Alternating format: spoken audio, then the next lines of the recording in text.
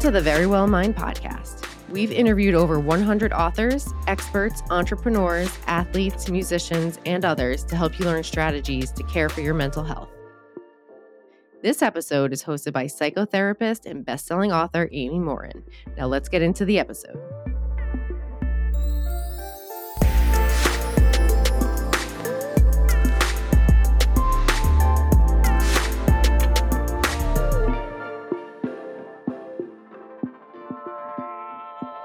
You're listening to The Friday Fix. Every Friday, I share a quick mental strength strategy that can help fix the thoughts, feelings, and actions that can hold you back in life. Today, I'm talking about online therapy. I hear from so many people who have questions about how it works, whether it's as helpful as in-person therapy, and the best way to find an online therapist. So today, I'm going to tell you what you need to know about online therapy, how to get the most from it, and when you should opt for in-person therapy instead. But first, I just want to explain some of my personal experiences with online therapy. I spent most of my career providing face-to-face therapy in an office. When I became an author, I didn't have time to be a full-time therapist anymore, so I offered some mental strength coaching, which often took place over the phone or via messaging.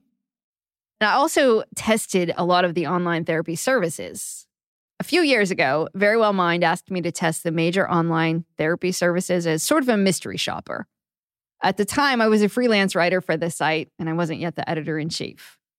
So I took several months to personally test all the big therapy sites that we had available then, which were the sites like Talkspace and BetterHelp. And I'm really glad that I did that, because I learned a lot about what it's like to talk to a therapist via text messaging, or how video chatting with a therapist is different from talking to someone in person. The pandemic definitely made online therapy much more mainstream, so it's grown over the years. And the good news is it's also made insurance companies recognize that online therapy is a legitimate way for people to get help. Some of the sites have expanded into offering additional services, like psychiatry. So if you're interested in learning whether medication might be right for you, you might be able to see a psychiatrist along with a therapist right on the same site. It can feel overwhelming, though, to find the best online therapy site for you. It feels especially overwhelming when you're stressed out, you're anxious or depressed, and you just want to talk to someone right away. So to help you sort through all the online therapy sites, Very Well Mind did some research for you. This time, in addition to testing the sites for ourselves, we also surveyed users who get therapy from each of these services to discover how satisfied they are with the treatment that they receive. While some sites are great for specific issues like substance use disorders, other sites are best for certain populations, like couples.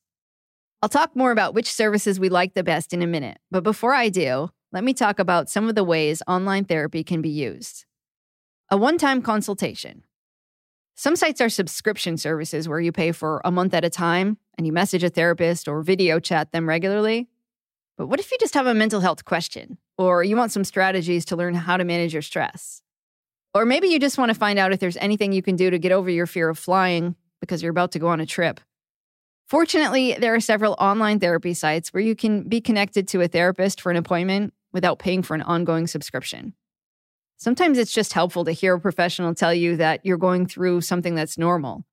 They might tell you what to look out for so you'll know if you need help down the road. Or they might just recommend that you start treatment now and you can make a decision about whether you want to see someone online or in person, but scheduling an online appointment is often more convenient. Or you can use it as a way to write to a therapist. Most online therapy sites have an option to message a therapist throughout the week. Some of them allow you to do that in conjunction with having regular video chats, but most let you opt for just the messaging service if that's what you want. That means you can have an app on your phone, or you can use your computer to log into their site and send secure emails to a therapist throughout the week, or in some cases throughout the day. Some people say it's sort of like writing in a journal that talks back to you. On some sites, therapists will respond on a daily basis or even more than once a day. If you enjoy writing about your feelings, this might be a good option for you. As a way to talk to a therapist on the phone. Let's say you want to have a live conversation with someone, but you don't want to be on camera, or you don't have fast enough internet to do that. There are some online therapy sites that let you schedule phone calls with your therapist. As a way to chat live with a therapist. Some sites let you schedule chat conversations so that you can have a live conversation, but you can do it by messaging back and forth. This may be a good option for people who don't feel comfortable verbalizing their feelings or who don't like to be on camera, but yet want to get immediate feedback from their questions or from their concerns. As a way to have video appointments, you might find it's less of a hassle to just log in and talk to a therapist from home than it is to go to an office. Most online therapists allow you to schedule regular video sessions. You don't need to spend time or money commuting to appointments. The hours are also often more flexible than traditional therapist office hours, and you might not have to pay for childcare. Or you want to stay anonymous. One of the interesting aspects of online therapy is that many sites let you stay anonymous. Your therapist might not even know your real name. For some people, that's a huge relief. I know plenty of people who come to therapy saying that they were afraid that they might see somebody in the waiting room that they know, or they're worried that a mental health diagnosis might affect their ability to get insurance, or it could affect their careers. As a way to avoid seeing someone in your community. So most people, when they see a therapist in person, they see a therapist that's close by. But when you sign up for a subscription service, you might get linked to a therapist who lives on the other side of the state. For people who live in rural areas, that can be good. It gives them access to a specialist that maybe doesn't live close by, but it might also mean that they're less likely to run into somebody that they know. So those are just some of the reasons why you might opt for an online therapist. Now let's talk about how online therapy works. Depending on which site you choose, you may or may not be able to pick which therapist you work with. Some sites have a computer algorithm that will match you to a therapist based on who they think you'll work with best. Others give you a few therapists to choose from who specialize in treating whatever issue it is that you want to be seen for. Then you usually get to pick how you want to communicate: video, messaging, live chat, phone, etc. And you pay for your services based on your choices. Some sites have a monthly flat fee for unlimited messages. Other sites allow you to pay as you go for scheduling video appointments. I suspect a lot of people pick messaging. When I tested the online therapy sites, I found that there were a lot of advantages to messaging a therapist. Like I could get a response within 24 hours, quite often within an hour or two. That's way better than waiting a whole week in between a face-to-face therapy appointment. But on the other hand, it's tough to communicate some things by message only. The therapist reading your messages won't know what your tone is when you sent that message. So if you say you're having a bad day, are you really saying it's not the best day ever, but nothing serious? Or are you saying you're in a really bad state of mind? Therapists won't always know how to interpret things, and they won't always get it right. So that can cause some frustration sometimes if your therapist grows really concerned about something, or if they seem dismissive about something else. As an author, I spend most of my day typing, so I like messaging. But not everyone loves to communicate via writing. Fortunately, though, if you don't love to write, you still have other options like video appointments. In fact, some sites let you share video messages back and forth if you don't want to type your messages out. Seeing each other over video might help you establish better rapport, but not always. One of my friends who's a therapist started doing phone calls with her clients during quarantine. And one of her clients said to her, "I actually feel way more comfortable talking about things when I'm not looking at you and I can't see your reaction." So for that person, it was more comfortable to not be able to see each other. If you've never tried therapy, or you've tried therapy but you haven't tried it online, of course you might not know what your preferences are going to be until you try it.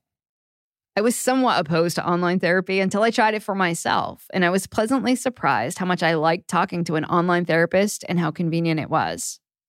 But after testing a bunch of sites, it was clear that not all services or online therapists are created equal.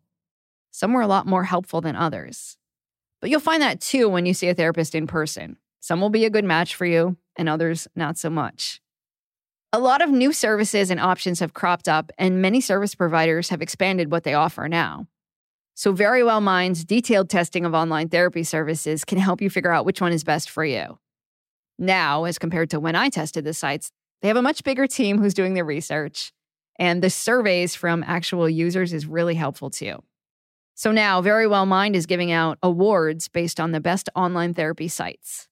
And this year, Talkspace won the award for the best large service. In addition to individual therapy, Talkspace also offers teen therapy, couples therapy, and psychiatry services. If you're looking to talk to somebody fast and often, try BetterHelp. They won the award for best availability. If you're looking for a smaller company where you might get more individualized service, try eTherapy Cafe. And if you want to use your health insurance, check out Teladoc. They're most likely to work with your insurance company to cover or reduce your cost. And if you're interested in couples therapy, Regain won the award for Best Couples Service. And yes, you can do couples therapy online too. This can be really good for couples who can't attend in-person therapy sessions for one reason or another. Those are just a few examples of online therapy companies. There are tons more service providers, and you can go to verywellmind.com/online therapy awards to learn more about online therapy options and to see the other award winners. So does online therapy work? Yes, it works really well for a lot of people. There's even research that shows it can be just as effective, if not more, than face-to-face treatment. But it certainly isn't for everyone, and it's not appropriate for all conditions or all circumstances. Some people want their home to be a comfortable place, and talking about a traumatic experience from their living room might not feel like a good idea. For other people, they might not feel like they're able to establish an effective relationship with a therapist that they've never met. And being able to talk to someone that you like and someone that you trust is the most important factor in determining whether therapy is going to be helpful. Of course, you also need a private space to talk. If you have a roommate or partners or kids who are always within earshot or looking over your shoulder, it might be hard to do therapy online. So while it's not the best option for everyone, if you think it might be helpful to you, do some research. Whether you're struggling with depression, or you have a relationship issue, or you're just stressed out, talking to someone online might help.